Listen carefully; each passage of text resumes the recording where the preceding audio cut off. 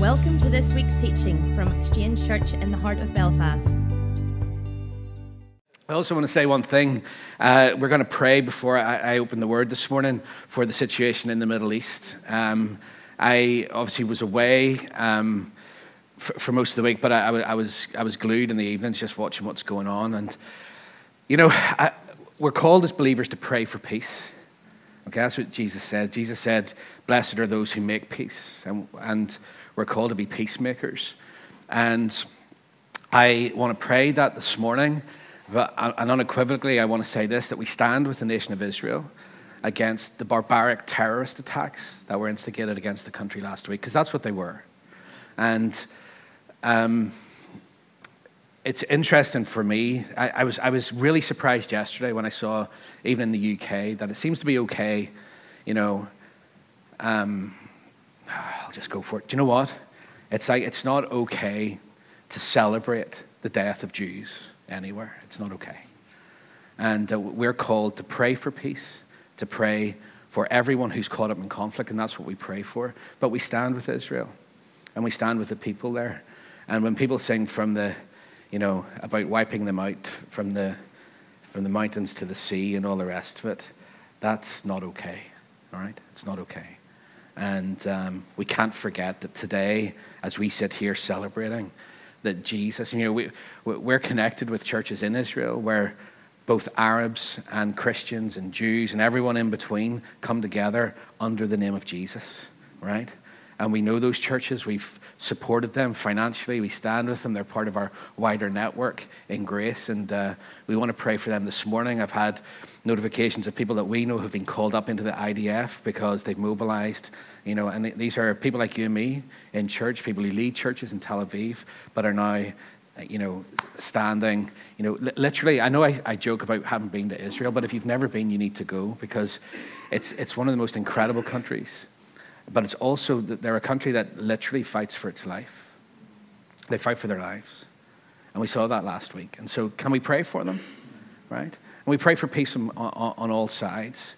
But I think the narrative, I've just been really deeply unhappy with the narrative around one side and this kind of moral equivalence. It's not there. So we stand today, Father, in Jesus' name, and we pray peace in this situation. Father, we thank you that you are the God above it all. And so, Father, we pray this morning that by the power of your Holy Spirit, you would move in this whole situation, Father, and that peace would be brought about. Speak to the hearts of men, Lord, even men today who are planning evil and planning for destruction. Father, we pray for a mighty move of your Holy Spirit in them, Lord, that they would, Lord, I just pray for those people who are not believers today, that they would have visions of Jesus, that they would see him, that they, Lord, that you would speak to them, Father, that their hearts would be arrested and changed this morning.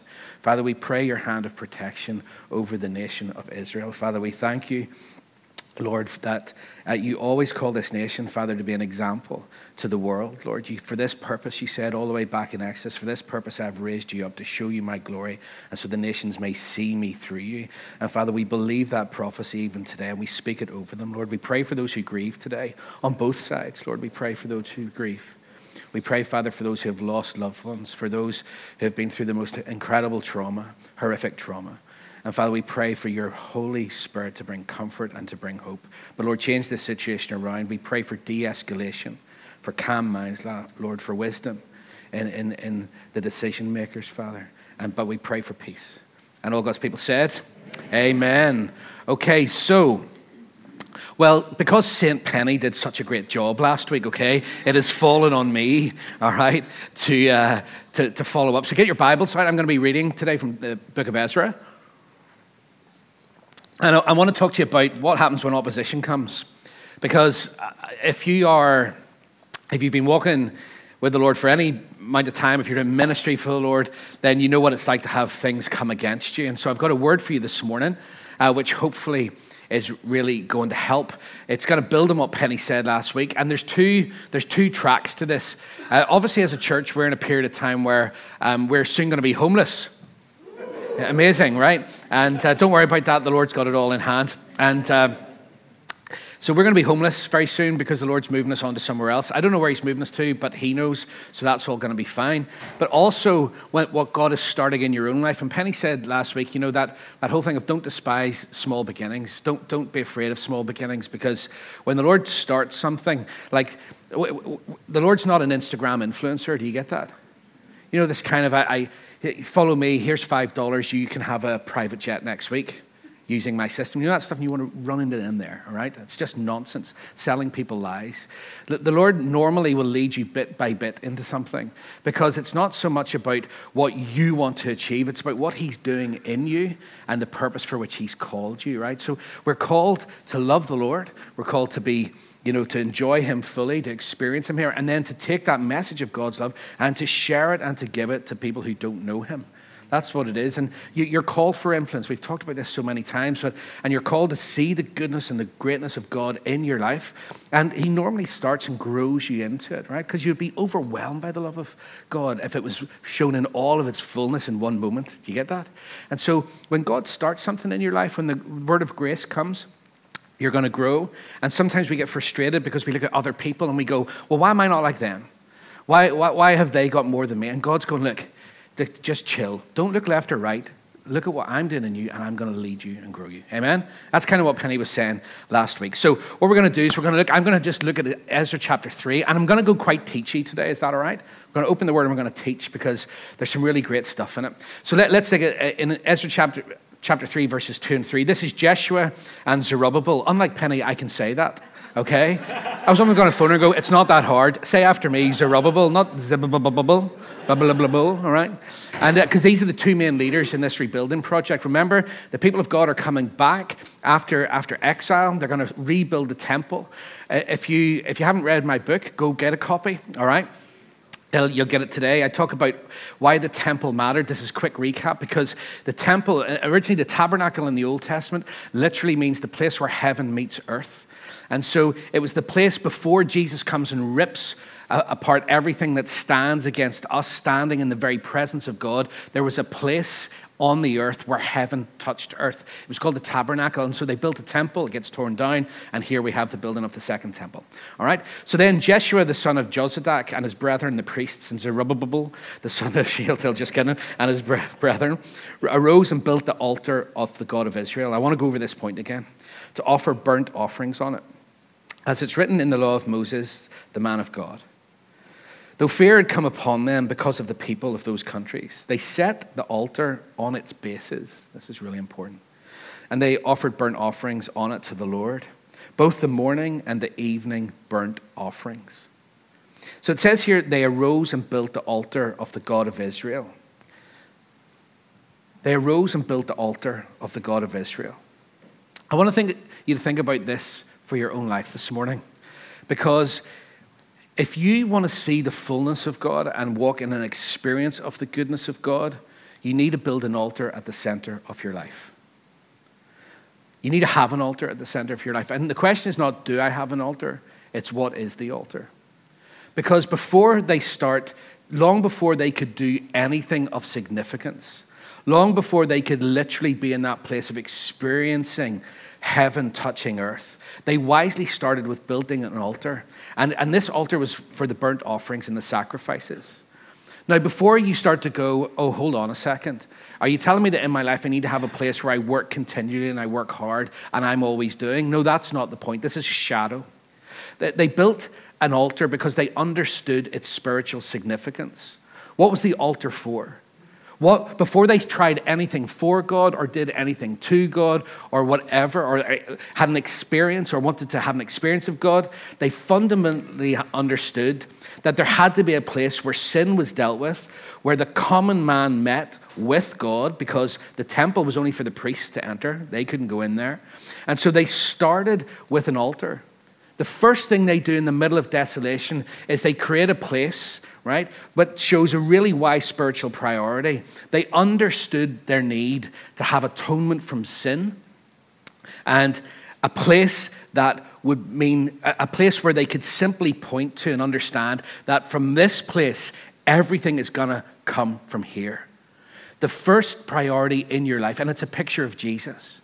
You know, every offering that was offered in the temple, every offering they had to do according to the law of Moses, Jesus was the fulfillment of it all. And what Ezra chapter 3 tells us is this. It's like if you're going to build anything in your own life or us as a church, it will have to have the work of Jesus first and foremost at the very center. There is no other foundation to build on. We don't make, under the law, you see, what they did is they said it's our work, our sacrifice. We're sacrificing and God will do. But what happens here is that you know, a guy called Mayer said this is the first thing that must be done before our temple building or other undertakings can be crowned with success. The new start that God himself was giving would have been invalidated without the altar, which meant forgiveness for the past and renewed consecration for the future. The new start that God was giving would have been invalidated without the altar, which meant forgiveness for the past and renewed consecration for the future. I want to encourage you this morning that this seems like a very simple place to start. But if God is going to build anything with Exchange Church, if God is going to build anything in your life, it will not be from a place of your work, your effort, and your sacrifice. That's not the foundation. They were really wise and they said, we need a place of atonement. We need a place that we point to and we look to. A place in our lives where, because remember, it was absolutely desolate all around. And if your life is desolate at the minute, if there's things in your life where you look around and you go, that's a mess, that's been knocked down, that's not working, what does the Lord say to you? Don't start to rebuild in each one of those areas before you have first consecrated and put Jesus at the center of it all. Because it's only from that place can you build anything of any worth, value, or success. Because it's not you building anyway, it's him in you building. That's the work of grace. Do you get that? And so what happens is that's where they start. And what was interesting, they would have had to pull down an old altar to do it. They probably had, you know, when they built the altar to the Lord on the Temple Mount in Jerusalem, there was a crude altar, like a kind of halfway house one that had been built on that spot. And because there was a scattered remnant, you know, they weren't all exiled. There's some of them left. I'm going to talk about that in a minute because it's important. And what happens is they inhabit the 2 generations of exile. And this old altar would have been there. It would have been kind of crudely built. And what happens is, you know, it's a mixture, I guess, right? Because it wasn't solid, because it wasn't, they were conscious of the fact that for 2 generations, they had done half a job of having the altar at the center. And the picture is this: let's take that away. If we're going to start and build, if we're going to have something of significance in our lives, it can't be crude and half-built. You can't have half of Jesus in your life, is the point. You can't have an altar, which is the work of Jesus in your life, where it's sort of halfway there. It's crude. It's half-built.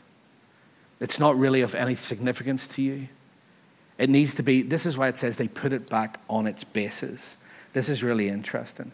That when they put it back on its right place, this is an echo into the book of Hebrews, where the writer says, you know, like the cross of Christ set on its foundation, all right? And so what happens is on its bases, when it says there, they put the altar on its bases, it was like putting the altar back in its rightful place, where it had stood for all time. And so I want to encourage you today. It's not a word which, the word of grace to you today is this, is that the only way to see success, the only way to see the fullness and the love of God really flow in your life is to have a place where your eyes and your attention are built around the work of Jesus, his finished work for you. Not something that's crudely built in half, like half a job, you know what I mean? Like something that I would do if I was putting up a shelf. It's a wee bit wonky. You know, I was thinking about this, remember, when when we were first married. Do you know the way men we don't really need instructions for DIY, do we? Like, let's be honest. Those are more kind of handy hints, and you don't really need to follow them. If you're a real man this morning, you can just take a whack at it. That's what I told myself for many years, right? And so what happened was Penny's granny came to stay, and we needed a new bed because we were just married and we didn't have. And so I key a job, you know what I mean? Laid it all out. It couldn't be that hard. Screwed it all together. Plane was landing. Granny was coming. Bit of a nightmare. And but I got in, put it up, and then, oh no, nightmare. It was like that there. And I said to Penny, can you not stick a few pillows under her feet? That'll keep her kind of balanced out a wee bit. Do you know what I mean? Penny's like, you can't do that. I said, well, not unscrewing it. Right, so you're going to have to unscrew it. So I had to unscrew the whole thing to try to get it level. And then Penny actually said to me, did you read the instructions? I went, don't be so stupid. Read the instructions for it. She went, read the instructions. Granny's coming. And it's a wee bit like that. We have a wonky IKEA bed at the middle of our lives where it kind of looks kind of all right, but it's not really on the level. And I'm just recovering this point because this thing of putting the altar back on its bases is about have nothing in your life at the center other than Jesus and his finished work of grace for you. Nothing. Absolutely nothing. Because what's going to happen here in Ezra chapter 4 is when opposition comes, if you don't have the altar on its basis, then you're absolutely stuffed. Okay, so they were wise that way. And I think we need to hear from this story this morning to go, like God will start in small beginnings, but we will go round and round and round and round in our lives. We will be endlessly disappointed and frustrated when the altar, the finished work of Jesus is not on its right base in our lives. Jesus alone, first and foremost, who he is, what he has done, his promise over your life. You cannot build anything unless that is where you start. Really simple point, okay? Is that okay? Okay, so turn up Ezra chapter 4, and what was really interesting about this, right, is that, let me just finish on one point. And you read in the end of Ezra chapter 3, there's a mixed reaction from the older people. And I thought about this week when I was reading it, and like the old men who'd first seen the temple, it tells you in Ezra 3, they wept aloud when they started to see the foundation of the temple being laid before their eyes. Because it says some of them wept aloud and some of them cried for joy. Now, this was really interesting for me. And I asked the Lord about it. I said, what was that about? Well, the older men you see knew that the temple would never match the glory of the first. You know that Solomon spent about between $5 and $8 billion in today's money building the temple. And so there was this kind of looking back with disappointment, right? And going, whatever God's going to do in my life, it's not going to be like it was before. And sometimes I absolutely believe that God wants to revive the hearts of every man and woman in this city and in this nation. That's why it's great to have Mitch here today. The guy is absolutely sold out to see lives transformed by the grace of God throughout the island from top to bottom, aren't you? It's what you live for. I love that. I love that passion for the lost. I absolutely love it.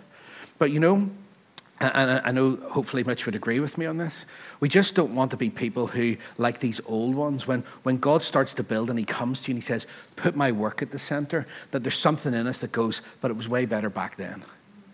Because God is always about the future. He's about the promise that is to come. But do you know what I mean? It's like what I did in the past was amazing. The revivals of old were amazing, but no eye has seen and no ear has heard what I have prepared for now, today, for those who know me and love me. Do you get that? I believe we've got to believe from grace to grace and glory to glory. I believe that what God did in the past was a foundation where today we stand on it and believe for even greater things. Do you know that? See, for the people in your lives today, the ones who don't know Jesus, the ones who are sick, the ones who are tired, the ones who are religious, everything in between. Don't look backwards. Don't go, oh, but it was better back then. Okay? Because some of these men in the time, they look back and they went, if we could only be there. I do that with the 1980s, I grew up in the 1980s and I'm so nostalgic about the 1980s. The flares, the everything. I loved it, all right? It was the best era. I watch the stuff on Facebook at times when it's like old TV programs, that kind of stuff. And I just go, wouldn't it be look at the kids looking at me like, what's going on? You have no idea, right? The 80s were the time to grow up, man, I'm telling you. And I look back with nostalgia and I find myself going, wouldn't it be brilliant? All this craziness, we kind of knew what was going on back there. And the Lord says, listen, grace to grace and glory to glory. Some of you can't move forward because you've got one eye on the past. Honor your past, but be loyal to the future that God has called you to. Do you get that? Loyal, not to the past, loyal to the future where God is leading you. Because when you have that the wrong way round, what you do is you get stuck. And then when God is trying to show you and expand your heart for the promise that he has put in you and for the promise of the community that we're in, we can't, because we go, well, it was really, really good back then. Okay, so we have to honor that, but be loyal to what God is calling us for. And so what happens is there's these mixed feelings. And I bet you for some of you, like for those men, there was some disappointment in them. There's some disappointment. Even though God was building again and saying, go again, you were looking and going, I can't go again. Honestly, I can't go again, Lord. I've gone again and again and again, and I just feel like I just keep getting this knocked back every time. And the Lord says, put my work at the center. Keep your eyes on the promise of Jesus and his grace for you, and go again. All right? Go again. Because I am building. The whole context here was God was building. And remember, I've spent weeks before saying, even when it looks like it's going this way, remember, God is behind the scenes making it work. So you either have to choose in faith to believe that God is a way maker when you can't see it, or you'll look with your physical eyes and you will be terrified. Right? He's always on the move. And so what happens here is really interesting, because whenever God starts to move and they start to put an altar, they start to put, let me talk to you, you put Jesus at the center. His promise, his word, the revelation of his grace at the center of your life, okay? What happens is that the way the enemy works against that, when opposition comes, you have to recognize it. Because what happens are that there's people who come along and they're Samaritans. Remember the Good Samaritan in the New Testament? This will maybe give you the context to why when Jesus gives a parable of the Good Samaritan, the people went, oh, terrible, absolutely awful. So let's read in Ezra chapter 4, verses 1 and 2. Before that, Derek Kidner's a great guy on this subject. And he says, from this point onwards, right to the end of Nehemiah, there is conflict. Nothing that is attempted for God will now go unchallenged, right? And scarcely a tactic be unexplored by the opposition. I love that. From the moment where Jesus in our lives is put at the center, right? At that moment, nothing that is attempted for God will go unchallenged. Because in verses 1 and 2, adversaries try to join the work of building the temple. Let's read. Now, when the adversaries, that means the enemies of Judah and Benjamin, heard that the descendants of the captivity were building the temple of the Lord, God of Israel, they came to Zerubbabel and the heads of the fathers' houses and said to them, let's build with you. For we seek your God as you do. This is so interesting. And we have sacrificed to him since the days of Esarhaddon, the king of Assyria, who brought us here. Let's build with you, they said, for we seek your God as you do. We have sacrificed to him since the days of Esarhaddon, the king of Assyria, who brought us here. Now, let me just give you the context here. Judea was not completely empty during the exile. In the 2 generations that stayed in between, most of the Jewish population moved out, but there was a remnant who were descended from the lowest and the poorest people in the land who stayed behind. You can read that in Jeremiah 39. And what happens is they start to combine with other people in these kind of largely desolate areas around the country. And these people were not happy. So they were kind of left behind, and they're really not happy that Judah and Benjamin are coming back. And so they see them as enemies. Now, the people who drift into these areas are called Samaritans. And they brought into after the fall of the Assyrians, basically in 733, what happens is they start to intermarry, they're left behind, and they start to fill the land. Now, the Samaritans continued in the land until the New Testament, right? I'm teaching you here because this is really important. The Samaritans have some historical connection to the people of Israel, but the difference was their faith, now listen to me, was a combination of regulation, ritual of the law of Moses, and superstition. And that's why most of the Jews in Jesus' time despised the Samaritans probably more than they despised the Gentiles, because they were religiously speaking half-breeds. That's how they were described. They had this mongrel half-breed faith. And that's really, really important to understand. In 2 Kings, actually, 17:33, it tells us what the attitude of a Samaritan is. Let me read it. It says, they feared the Lord, yet served their own gods with a small g, according to the rituals of the nations from among whom they were carried away. Now, what does that mean? Whenever you encounter the grace of God, and we preach Jesus alone in this church, right? What is his work? What did he do for you? What does it mean for you? All right? You're free. From that place, everything you do and every bit of effort then comes from that. We don't try to please God. We come from a place of being known by God and loved by God. Do you know that? Your work is not to get God to love you, because you can't get any purchase from God by pleasing him with your hard work. He loved you first. Do you get that? That's the word that says this. He loved you first. And so what happens is we receive this revelation of God's grace in our lives. And we know that from that place, that's where fruitfulness comes. John 15, he's the vine, we're the branch. His life flowing in us produces good fruit in us. Everything we do to serve the Lord is a response from what he's done in us. You get that? Not the other way around. What does the enemy do? So your adversary, you see, is not somebody who comes along and says, boom, I'm going to sort of Jackie Chan you. I'm going to, you can stand and, face whatever way you want and shout and bawl and get on. We have to be wise to what the enemy does. And you see it here in the book of Ezra. When God's building, adversaries come and they don't look like what you think. Because what they are is normally, remember, Jesus and his grace alone. Well, actually, why don't you partner with me, the Samaritan said. And it looks a little bit like what we think is right. Do you get that? They have some of the right rituals. They say we worship the same God. What they say is, we worship the same God. We've got a little bit left and right, but we've got some rituals and we've got some superstition. They feared the Lord, so they had a system of words, but they served their own gods. Does that make sense? See, what will happen is this. What pulls away at the grace of God in your life? What pulls away at Jesus at the center of your life is not somebody coming and shouting and bawling at you. It's somebody who comes along and goes, why don't you do this on top of what he's done? Why don't you earn a little bit more of what God has done? Why don't you put this ritual into your life? Because if you put that ritual into your life, then God will love you more. Oh, you would not be able to build unless you do this. And it's not you do this because of the work. It's alongside the work. Do you get that? It's you and the work of Jesus together rather than the work of Jesus and everything flowing to you. And it's very subtle. And it feels right, you see, because the language is often the same.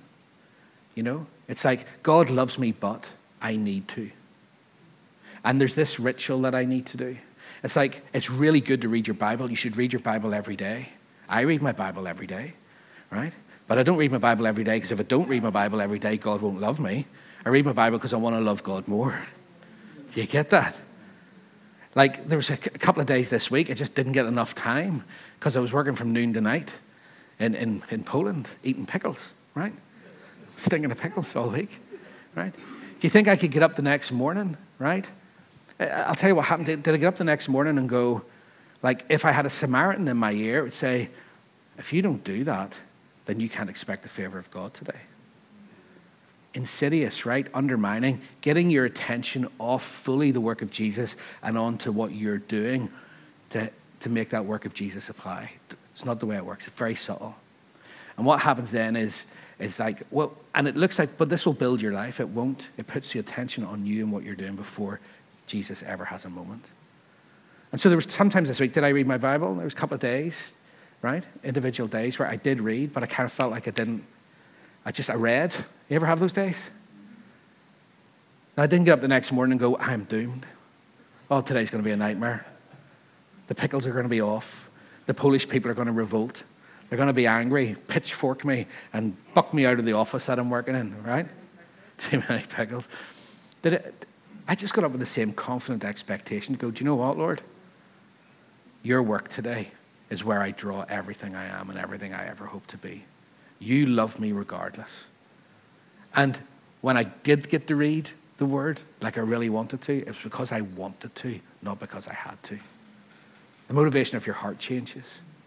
But see, what happens is when the opposition comes, when the Samaritan comes, you're going to find in your life, opposition in your life will not be about things. Sometimes there are difficult circumstances, I get that, which feel like they're smacking you in the jaw.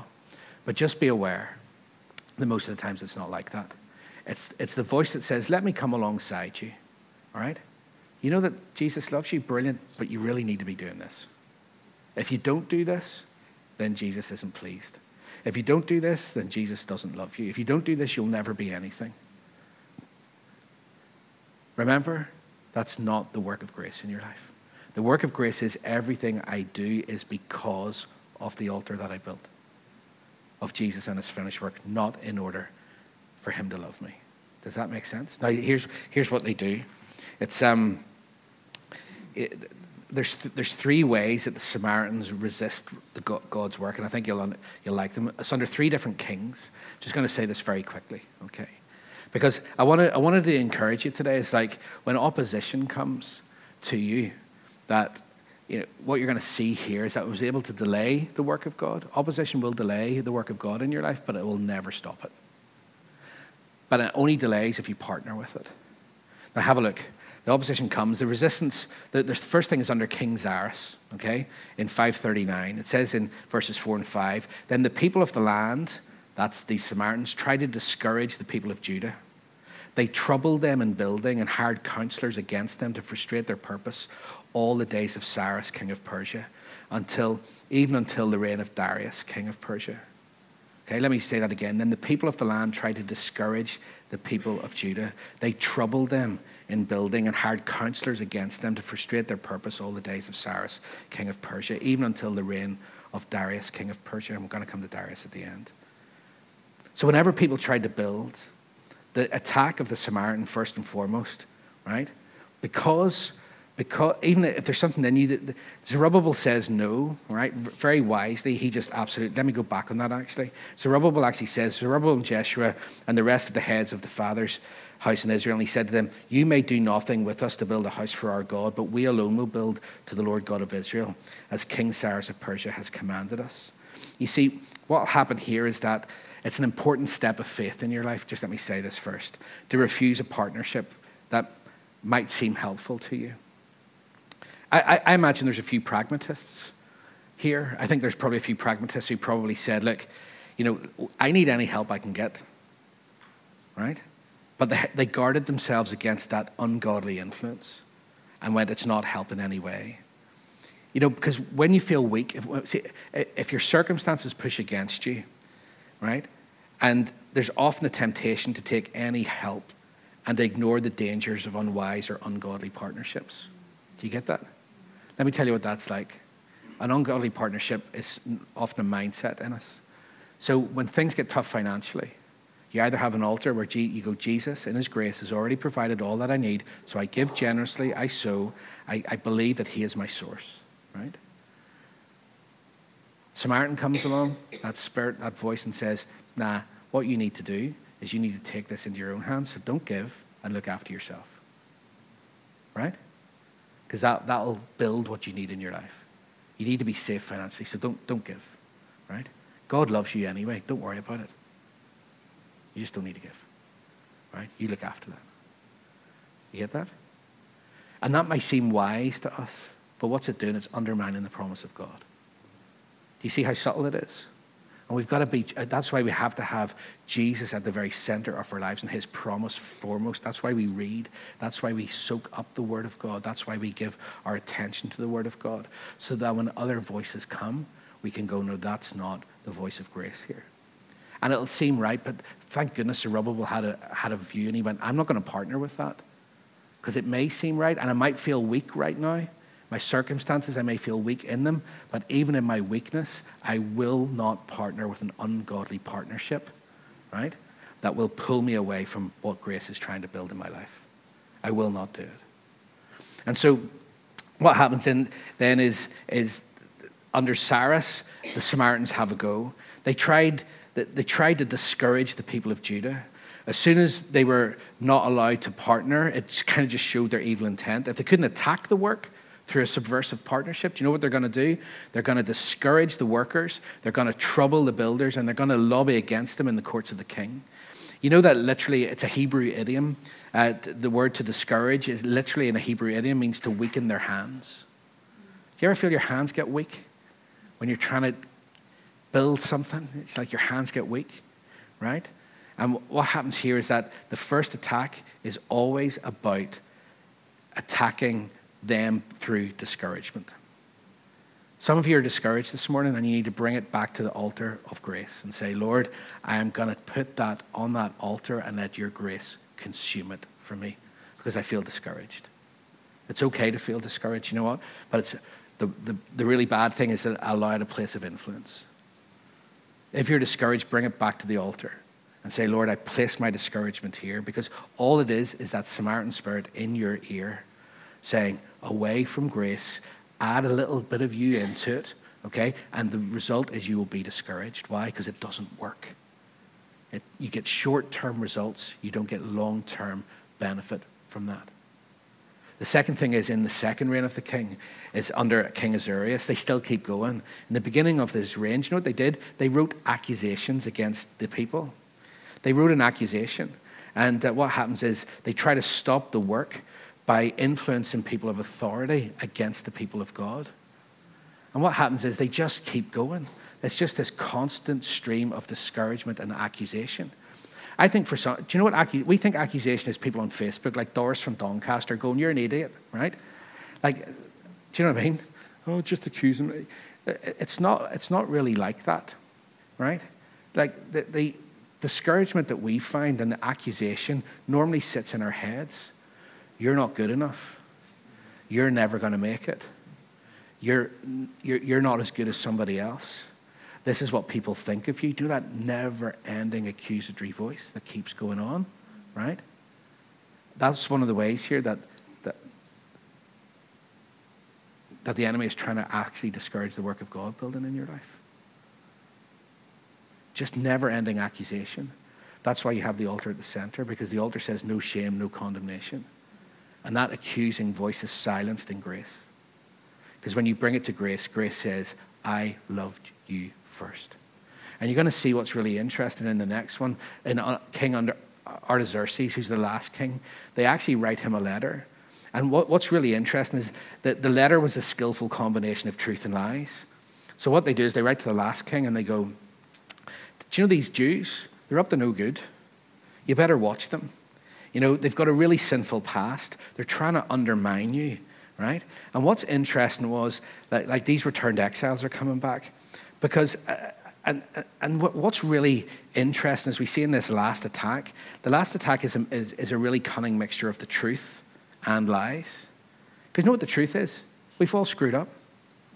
Did you get that? So the accusation of the Samaritans is this. You know what? You better watch those people, because here's their past. Here's their history. I'm not talking about, going out, tearing up the town. I'm talking about the accusation that you face in your head sometimes when you've done stuff that you know you shouldn't have done, when you've been to places you know you shouldn't have been. And the enemy kind of goes, you know what?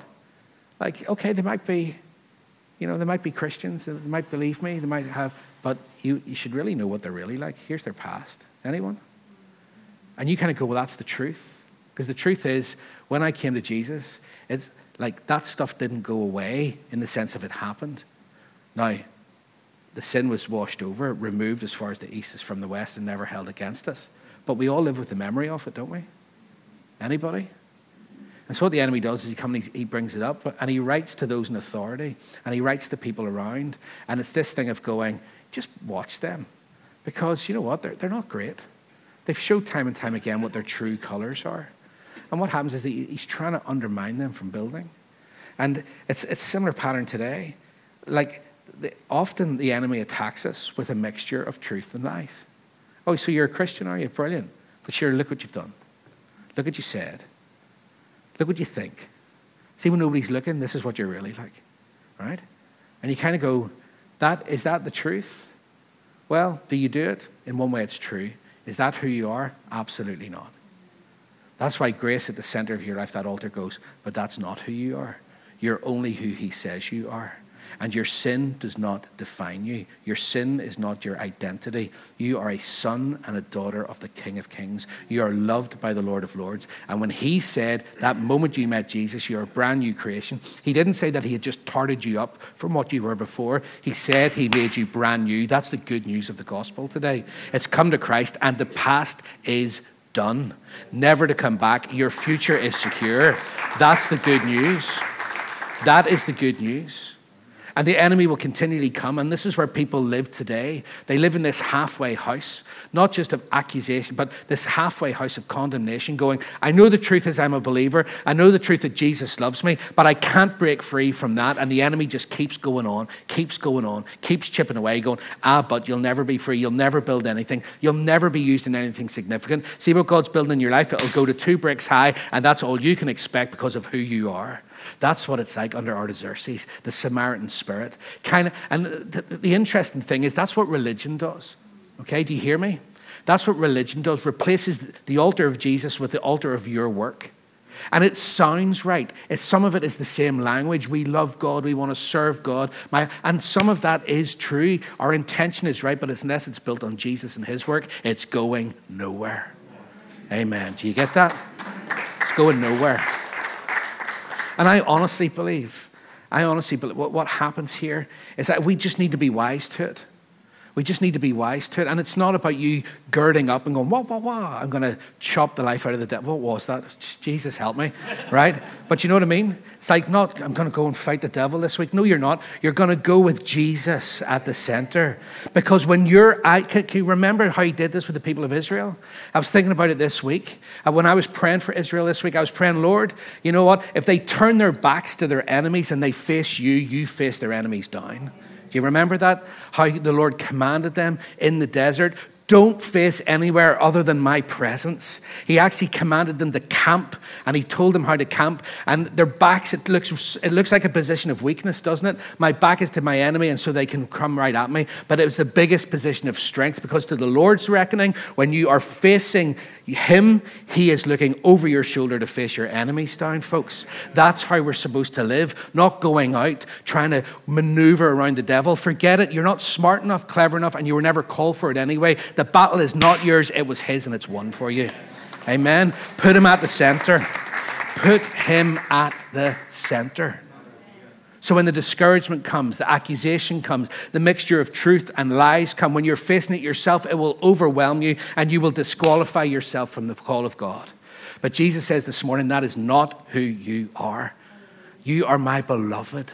I am so proud of you. I love you. And when I look at you, I see the finished work of Jesus in you. I call you righteous. Somebody give me an amen this morning. And your past is not your future, because in that moment where the crappy altar is destroyed and the altar or the cross of Jesus is put on its foundation in your life, then all things are possible, the Lord says. That's what happens when opposition comes. And so, if I can just, I need to finish, right? Has this been okay? Have you been encouraged? Yeah, okay. What happens is the work actually stops in Ezra 17 through 23. They kind of go, right, time out almost, okay. And then in the days of Darius, right, and what happens is they start to build again. The work on the house of God in Jerusalem ceases, and until the second year of Darius, who's the king of Persia, it starts to build again. Can I just say this? This is my last point. The work of God never stops in your life. Do you get that? He's never stopped. He will never be finished with you. He never goes, look, I've had enough. See this opposition that comes, right? This is the difference, right, between people and the Lord. Like, people get fed up with you, and they'll wash their hands of you. People will roll their eyes sometimes when they see you coming. People will go, see, your man's past. They'll keep you locked in yesterday and never let you live free for tomorrow. Do you get that? And it might feel in those moments, God, your work has stopped. It never stops. There might be times where if you let that be your attention, it'll slow, right? Because the subtle transfer is away from Jesus to the work on your shoulders. You ain't going to do it. It's going to slow. But what we see here is that even though everything was chucked against the people of God, all the lies, the authorities coming against them, adversaries attacking them, like all these tactics, they could never succeed against God and his people, ever. The only small victory they had was to delay the work but they couldn't stop it because the temple was built. Can I just tell you this? If accusation has come to you, if lies have come to you, if discouragement has come to you, if your past has come to you, and you have felt like, oh God, that has stopped your way. It's never stopped anything that God's building. Might have slowed it down. Get your eyes off it and get your eyes back on the altar. Because all that's happened is delay is not final. And I believe there's an acceleration of the work of God in your life, in your ministries, in your homes, in your businesses, in these weeks and months to come into 2024, as we take our eyes off of the circumstances and put them onto the finished work of Christ. And from that place, allowing his grace to flow, his grace to bring the fruit, his grace to bring the acceleration, the funding, the finance, the positioning. Because there is not one work of the enemy that will ever stand against the work of grace in your life. Amen? But there will be opposition. So stop fighting it. Stop looking like this. Just get your eyes back onto the Lord. Tomorrow morning, right? How are you going to start?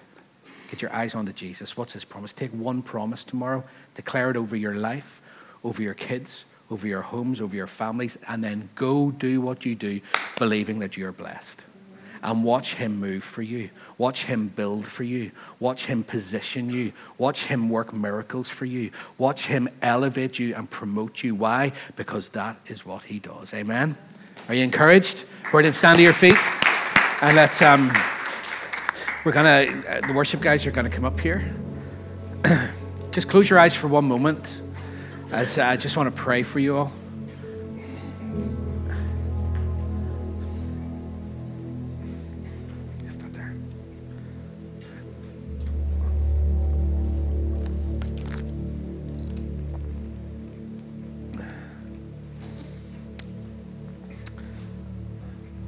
Holy Spirit, we just thank you in this place today that you are building, Lord. Father, we pray over every life in this place. Father, I thank you that today, as we stand here together as your church, Father, we believe that your grace is enough, Lord. Father, we thank you that you can give me an amen, church, all right? Your grace is enough, Lord. Father, we put our eyes and our attention, Lord. We put you at the very center. Put that altar back on its basis. Father, your work perfect and complete in our lives, Lord. And Jesus, we give our attention to you, our focus to you. Lord, not on the world around us and the opposition that comes, Lord, because that battle is not ours. That battle is yours, Lord. Our battle is for righteousness. The use of our faith is for righteousness. To believe that you are who you are and you have done in us what you said you would do. And from that place, Lord, life flows. And so, Father, I pray over everyone today who has been battling for discouragement. Lord, we rebuke that, of course, but we just speak Jesus over them. We speak Jesus over every heart, that your mind and your heart would be expanded today with who Jesus is and how much he loves you. Every good promise that he has spoken over you, the hope and the future that he has called you for, I speak it over you in Jesus' name. I thank you, Lord, as the people of God, just allow you to wash over us, Jesus, that right now, can I just say, every situation that's bothering you, he knows about it and he cares for you. He knows every detail. And he just says, keep your eyes fixed on me. I will give you the wisdom. I will give you the breakthrough. I will give you the connections and the network. I will give you everything that you need because I'm already working in that situation. You're going to stand in a place of glory and blessing and go, holy smokes, look what he did. I could never have worked this out. I could never have seen this happen. I could never have been smart enough to calculate this, but Jesus is true to his word in my life and he has brought me through. Amen. I might have experienced delay, but it hasn't stopped him from working in me, in my family, in my ministry. And so, I pray that over you in Jesus' precious name.